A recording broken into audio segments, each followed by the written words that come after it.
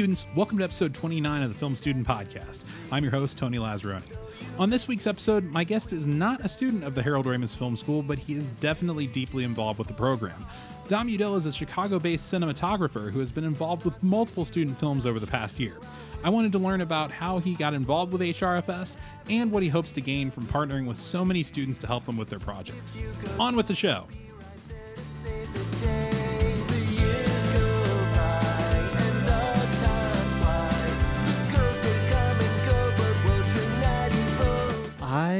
I think I got started like every other kid gets started, where it's like they find a camera. You act as if this is a normal thing. This is very, very normal. Thousands upon thousands of dollars. When I talk about this, I think everyone has at one point grabbed their dad's camera, but I feel like most kids have. Yeah. But I did, and then I got a camera when I was like 12 or something. I asked for one.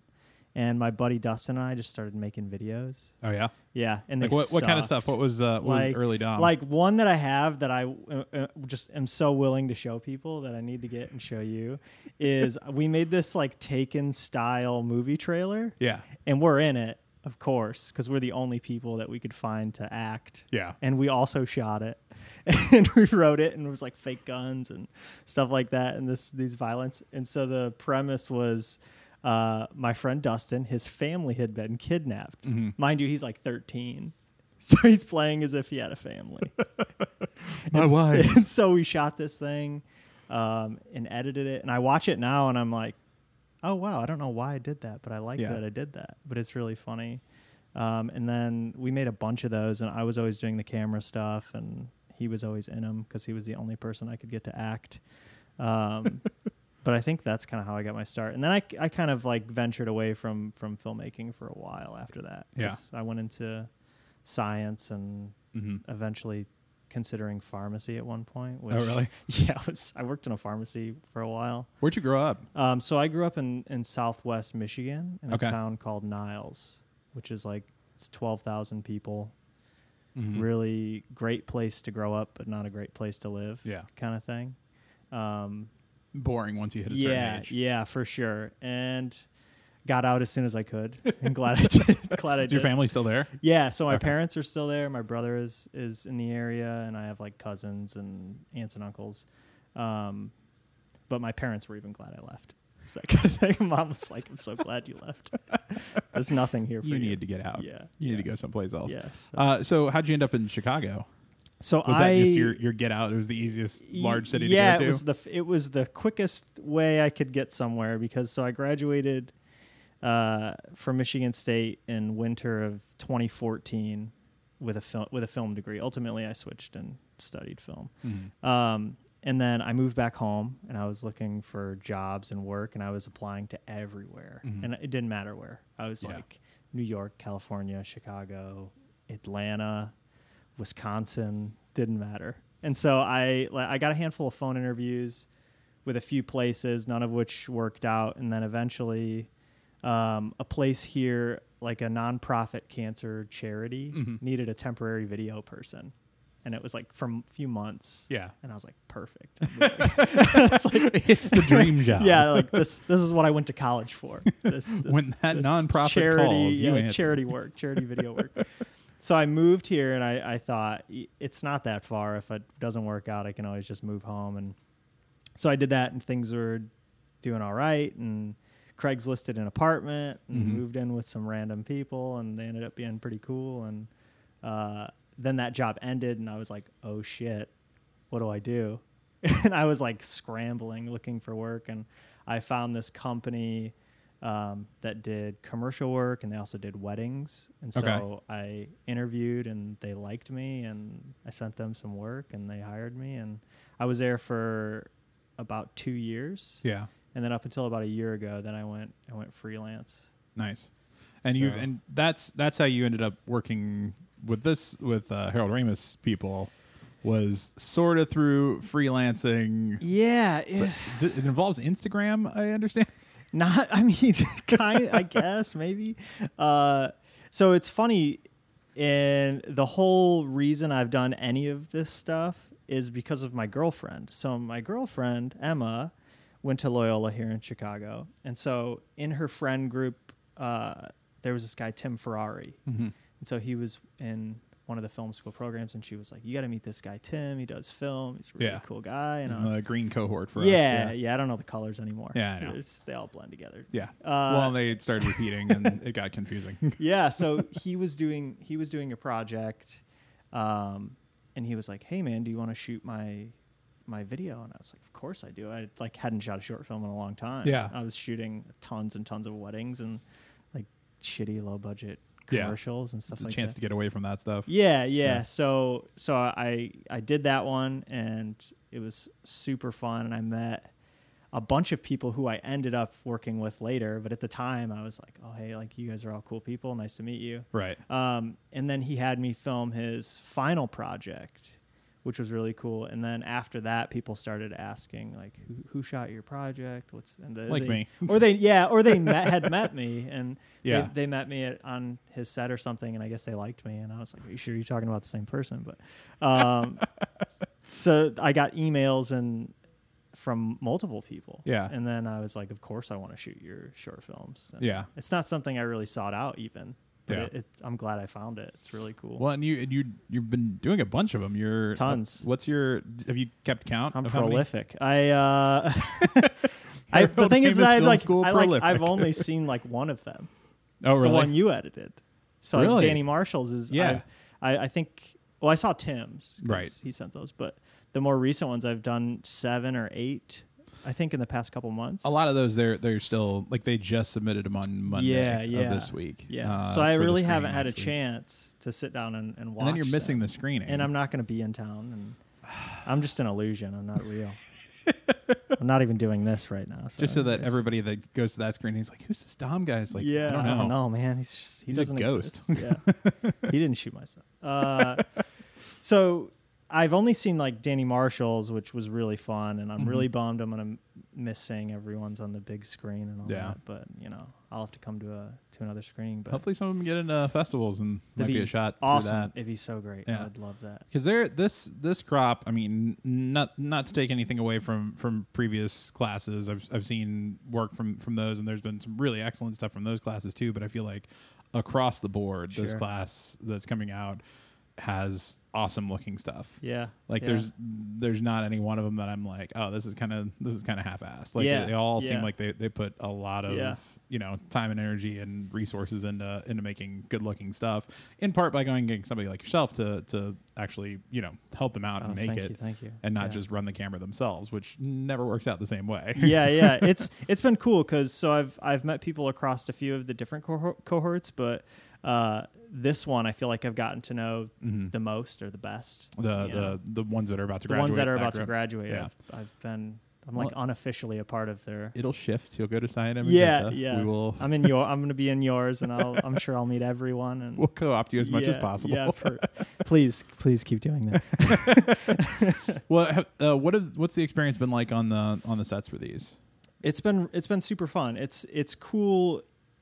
So there's like a couple things, and it's cool to see filmmakers kind of finding their voice, because I think a lot of people coming through this school haven't had a filmmaking voice develop yet, and so you kind of get to witness that, and it's fun to see other people and their styles of directing or writing. But it's also, I was just talking about this the other day with some friends, and I was like, it's so cool to be a part of this specific comedy community, and also really intimidating because you meet these people and they're so funny and so intelligent. Oh. And you're like, wow, this is amazing. They're some of the funniest people I've ever met. I hope that word starts to get out more. Yeah, no, it's really cool.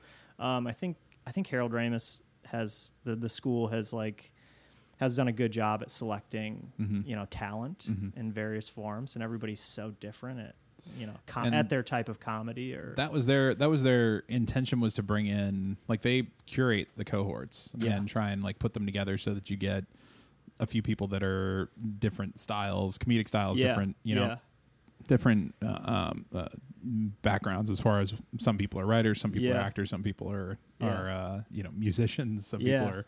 There's a guy in Red, I think it is, that came in drawing comics. Like that's cool. How that was his submission piece, was comics. Like, it's amazing, and it's interesting because everybody's like level of performance and style of performance of comedy is different, and writing and thinking. And like, for example, like Chris Dritzis is, I think he's so funny.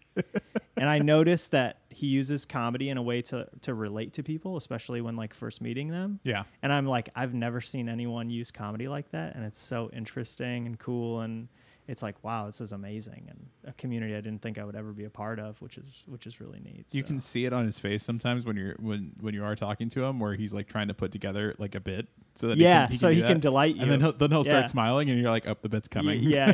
And I love it. It's so great. I had him on the show like 8 or 9 episodes ago. Yeah. And he's a weird dude, but in the most wonderful possible way. It's so cool. And I haven't shot anything of his yet, but I want to. Yeah. He's a person that I'm like, so Chris Dritzis, I'm coming for you.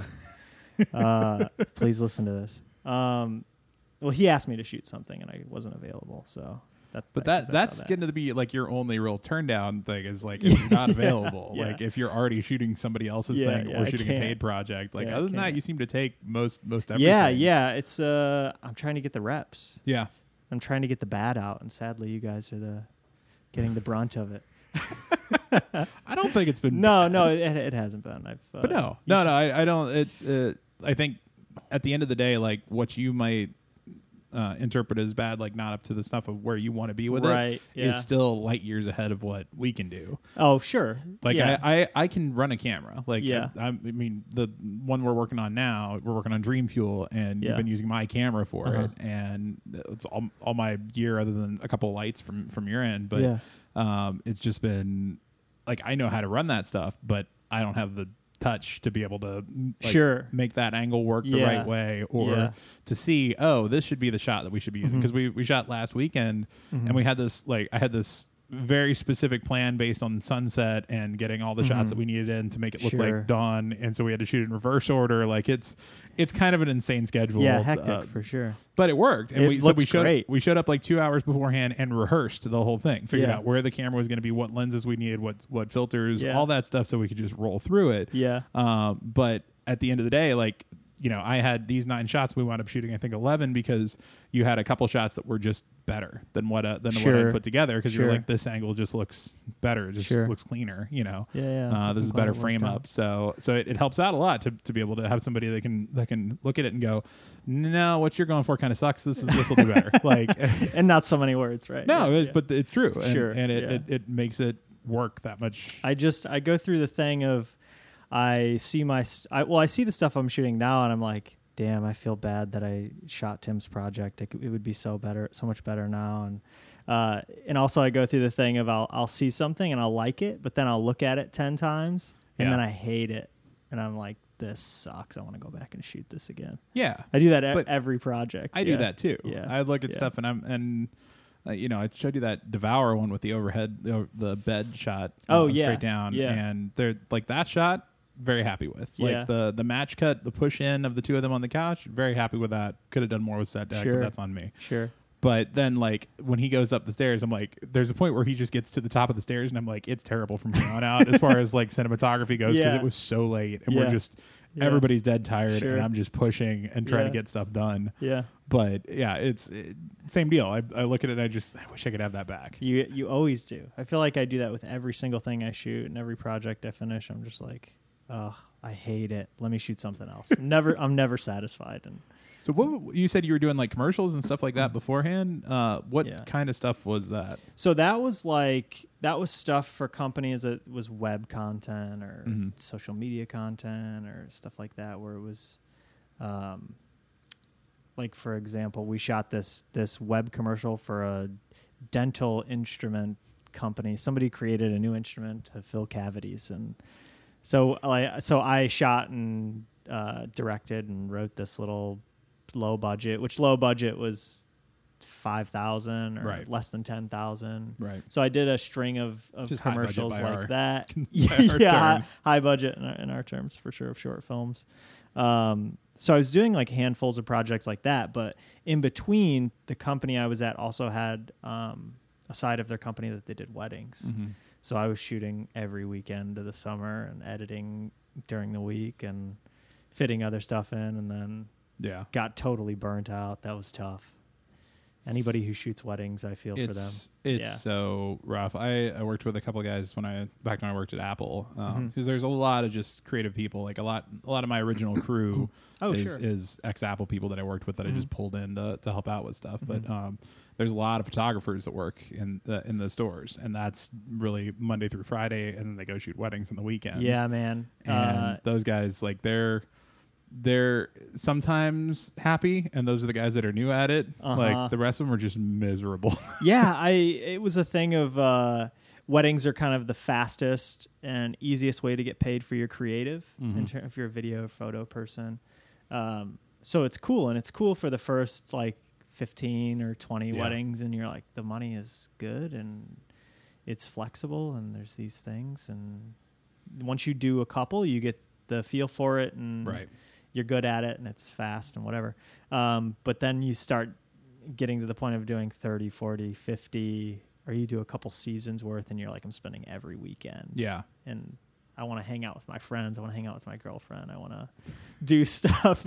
And they're like, why can't you ever hang out? Like, I'm sorry, man. I got to edit this Catholic ceremony.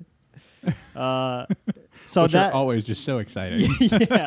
yeah, they're way too long. Stand up, sit down, stand up. I could officiate at this point. So I got to a point of just being burnt out, and then kind of told my company that I was at, the guys kind of knew that, and I think they kind of saw that coming, that I was eventually going to leave, and they were super cool about it. And I've been freelance for about a year now, but super grateful for the wedding shoots and all that stuff, because I learned so much. I learned how to use a camera really well. Yeah. And how to place someone in the right light, and how to compose. And it's like what you're saying. It's just reps. Yeah. It's reps. Do it over and over and over again. You learn the different times of day, the different ways of framing things up. I was just listening to Here's the Thing, the Alec Baldwin podcast. Okay. And he was interviewing the guy who was the photographer for Reagan and for Obama. Oh, sure. Philip Sousa. Yeah. And he's talking about photographer. He was talking about his like the shooting in the Oval Office is easier during the winter months because of how the sunlight comes in. He's like, something kind of just magical happens with the lighting. So he's like, I would sit through the summer and just wait until that lighting changed in the room, and then just go and try and get as much as possible in that room. And it's just really interesting to think about, like, that's you're working with a space so much that you know it that well. You know specifically like, how here's to do the day it. I can start shooting in there and get great stuff. And it's just like that when you do weddings and you go into a hotel room. Yeah. And you're like, there's the window. These are the shears. Let's move this chair out. Like, they're all the same. Yeah. So you're like, you get very acquainted on here's the way we can set this up so that it doesn't look like it's a hotel room. Yeah, it looks like it could be someplace much nicer. Oh, completely. And I think one thing that people may overlook and may not realize is the level of soft skills you develop in shooting weddings. I mean, I got really good at making conversation with strangers and making people feel comfortable, because you show up and you're like carrying all this gear, and then you point a camera in their face, and it can be intimidating. It's intimidating for sure. And then if you're with the bride and bridesmaids and you're the only guy in the room, sometimes they feel like there's this weird energy. Yeah. And so you have to kind of manage that and make them feel really comfortable. Because it changes the image that you get. Like, it does completely. Whatever they're feeling, you're going to see it on their face. Yeah, and if they're happy, the footage looks great and the edit's better. And so, what is your end goal? Like, what would you love to be able to do with this stuff? I would love for one of you Second Cityers to get a lot of money and write an awesome script, and then be like, hey, man, we want to shoot a feature film. Yeah. And then be like, I can pay you real money. And I'd be like, this is great. Let's do it. The income is part of it. Yeah, the income is definitely part of it. I wanna eat. It's difficult, yeah. So I think of if I could do a feature film or like shoot feature films, that would be my end goal. I also would love to venture into other areas of filmmaking too. Mm-hmm. Like what? Like I would love to direct some stuff. Okay. I've been writing a little bit of stuff in my spare time. Mm-hmm. It's probably my weakest aspect of filmmaking. That's why I went through the school. Yeah. Honestly, I was same boat. Like, I was used to helping other people make their things work. Sure. More so than actually writing it myself. Yeah. And so that's something it's going by. It's just reps. It's you just get the stuff out and then make it or don't and then write some new stuff and or get it out and then reiterate, which is what our last term in classes is going to be. It's just rewriting the same things over and over again. Until we're sick of them, but until they're good. I think eventually I want to do that stuff and move beyond. But right now, cinematography is the thing that I'm best at. I'm the most inclined to be like a visual storyteller and handle that aspect of the process. And that comes the easiest. So I feel like right now I'm positioning myself to where that's my fastest way into the industry. Yeah. And I'm like, if I just double down on this thing, I can get where I want to be. Right. And then if I want to pivot or I want to expand or explore, maybe I can. And who knows if that plan will work. But that's the one I have. Like, that's the one I have in my head. Yeah. So take a running start at it, see what happens. Yeah. I also feel like now in the state of filmmaking is you don't have to be any one thing if you don't want to be, because there's plenty of filmmakers that do a lot of different things. Yeah. And I just read the Duplass brothers book, which is amazing, and I would highly recommend that for anybody in filmmaking. What's the subject? Is it so it's just kind of like bits of advice and perspective on how they came up in the industry and how they've become independents and self-funded all their projects and done this really which is done insane. all these they've done these really amazing films and have done all them themselves and done a lot of the parts and processes. Like Jay, in their first film was shooting it, in addition to also helping write it, and then Mark acting in it, and then they edited it. They had their buddy edit it, and then they got it distributed by Netflix when Netflix was really early on, but it was like really cool. And now they're at a point where they can pretty much make whatever they want, and people will just buy it, and they can fund it, and they can fund their friends' projects, and it's amazing. And I'm like, that's the dream, to be able to exist. That's the big difference between, obviously between independent and studio, but really even just between non-independent, wannabe filmmakers and independent filmmakers is just money. Yeah, it's just being able to tap into that side of it, and it's kind of like what you're saying, the soft skills side of it. Like, you need to be able to raise money if you want to be able to make stuff. You have to be extremely persuasive and convincing, and I don't know. I think as well as talented. That's a part of it to get the money to make it. And another thing is you just have to have the community. Yeah. Because that's the single most important thing I think around filmmaking, because it's to a point now where we could all get our hands on the gear we need to conceivably make a movie, and we all either own that or can find it. The tools are there. It's just a matter of getting the bodies and the other talent that you need. And if you have the community, you can ask them and call on them to do that. I think it's amazing too, seeing some of these projects that come out on the other side and even one, I'm not even necessarily going to say non-talented person, but even one mistake by somebody, turning some portion of their cog of the giant machine of the, the production that you're making. That's all it takes for it to just get ruined. Yeah, completely. It's incredible. I've seen so many of these shorts that it's like one little thing. It's like audio, or it's set deck, or it's the writing's just not quite clean, or something like that. Yeah, and I think you have to be, when you're kind of trying to build your community, it's a thing where you have to be almost sacred about who you let in your circle. And it's like the couple of guys that I work with Anthony Gibson and Zach Green all the time. Yeah. And there's a reason. And I was really sacred about finding those people I wanted to collaborate with.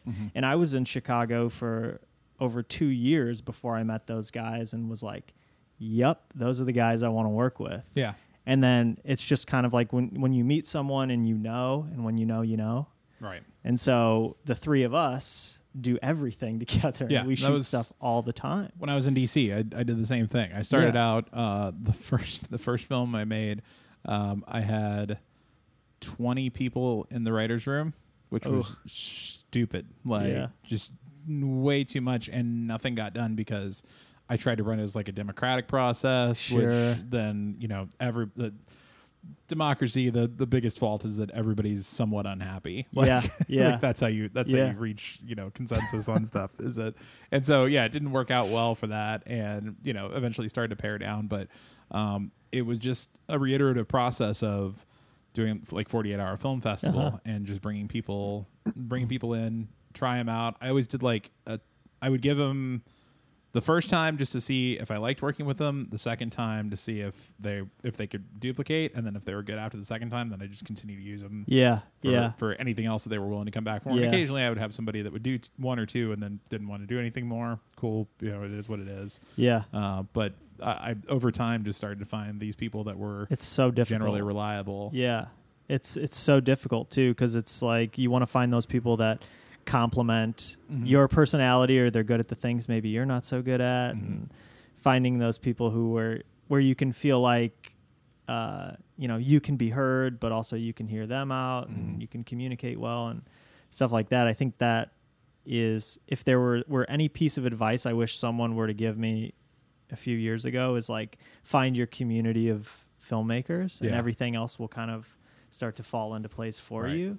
Because that's everything. Yeah. And I think that for me anyways, that's what it's been. It's been everything for me. I think it's for anybody. I mean, it makes a big difference once you know the people that you because it is a collaborative art form. Like you're not going to be able to make something on your own. You can helm it on your own, but even that's difficult. Like, one of the things they were talking to us about is like the order in which you hire people into a production.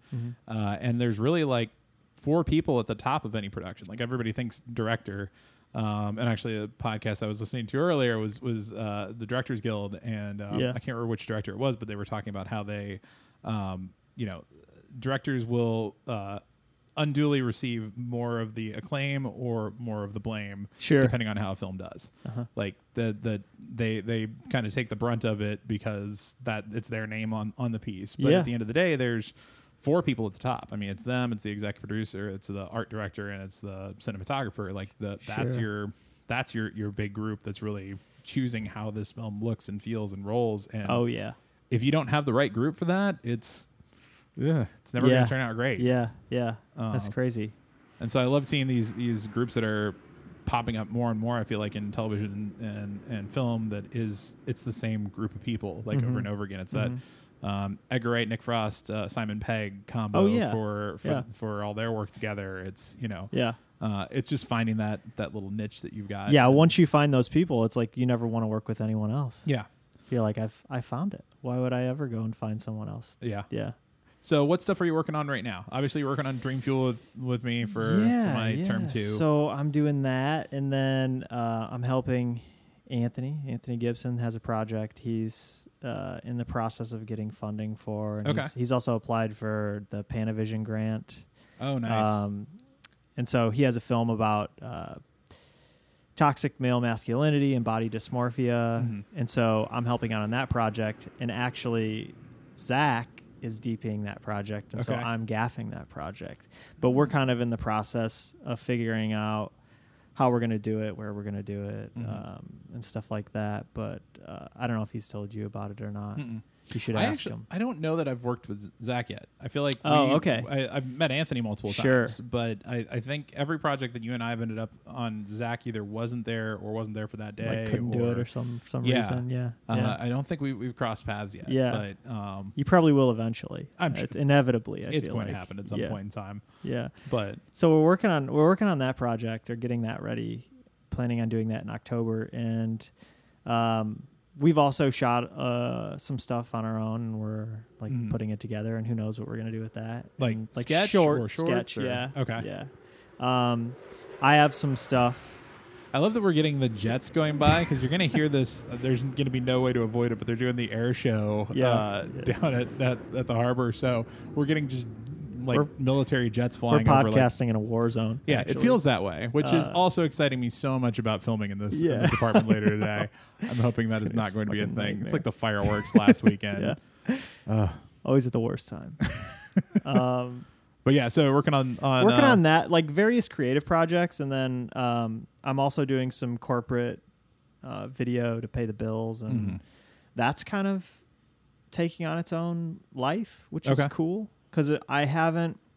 So it's difficult. I've been running into the situation of doing corporate video and like commercial video, and it's not necessarily a path I want to go down, and I don't necessarily want to operate as a company. Right. But I'm getting people wanting this stuff from other contacts that I've met over the years or whatever. Mm-hmm. And other people are asking, so what's your company? I'm like, I hate telling people I don't have one. Yeah. So I'm kind of being pulled in the direction of maybe creating one. And so myself, Anthony, and Zach are thinking of creating somewhat of a collective. Right. Maybe not necessarily a company, but something where we can aggregate our work Mm-hmm. and kind of show people and just still operate as freelancers. Right. But that's kind of taking on a life of its own. And I'm also worried that if I get pulled down that path, it's going to pull me away from this creative path.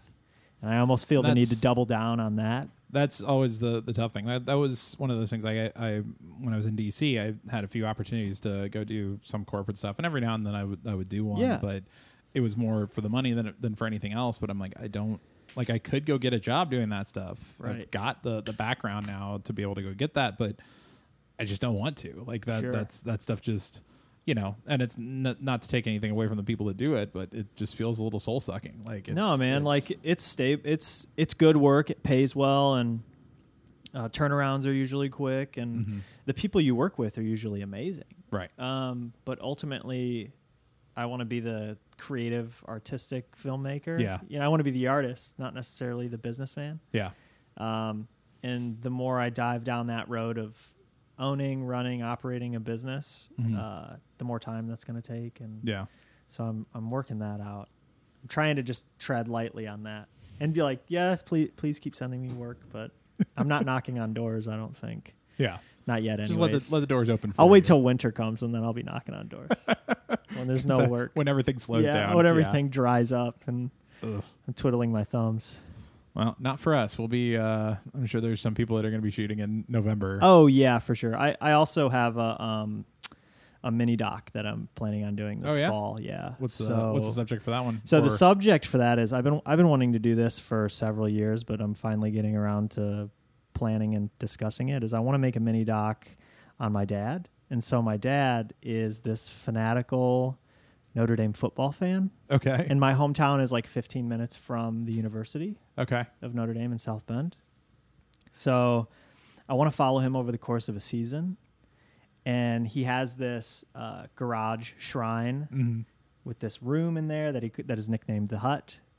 And anybody that knows me or my family knows about the Hut. And it's his shrine to Notre Dame football. And he has all this memorabilia, and he collects autographs and game day programs and stuff. And it's amazing because when you talk to him and you hear him talk about Notre Dame football, you can tell how big of a part of of a part of his life it is. Yeah. And how passionate he is. And it's something I don't necessarily relate to. I'm not as big of a super fan as him, and I never will be, but it's just so interesting to me because he'll record the games on the weekend, and then during the week he will watch the games again, kind of like he's watching game film. Yeah. And analyze them and talk about them. See what he can figure out what they did wrong, what they should do. But it's this like intense love for this thing. And he never went to Notre Dame. He's just a fan.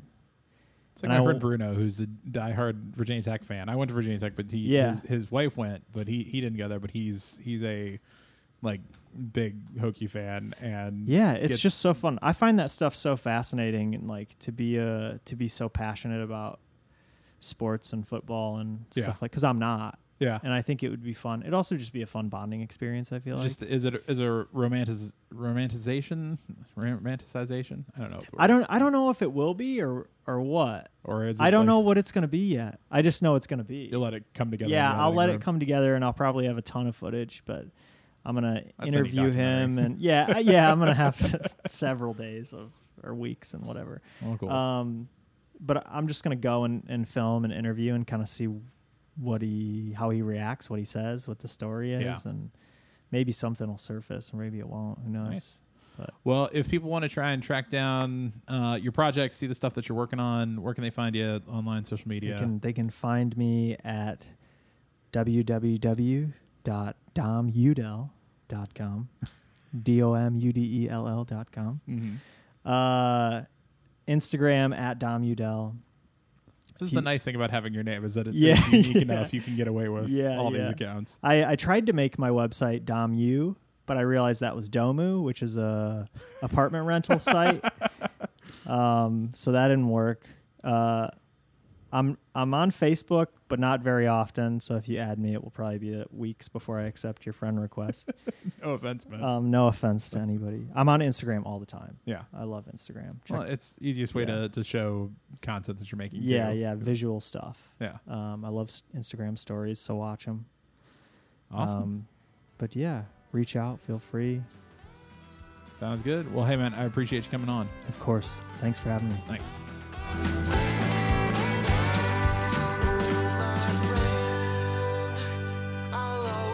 And that was Dom Udell. Thanks to Dom, to the Harold Ramis Film School, and the Second City staff for their help. The song on this week's episode was The Mountain by the Great Heights Band off their new album, Rad Pop. Pick up the album today on iTunes and Google Play.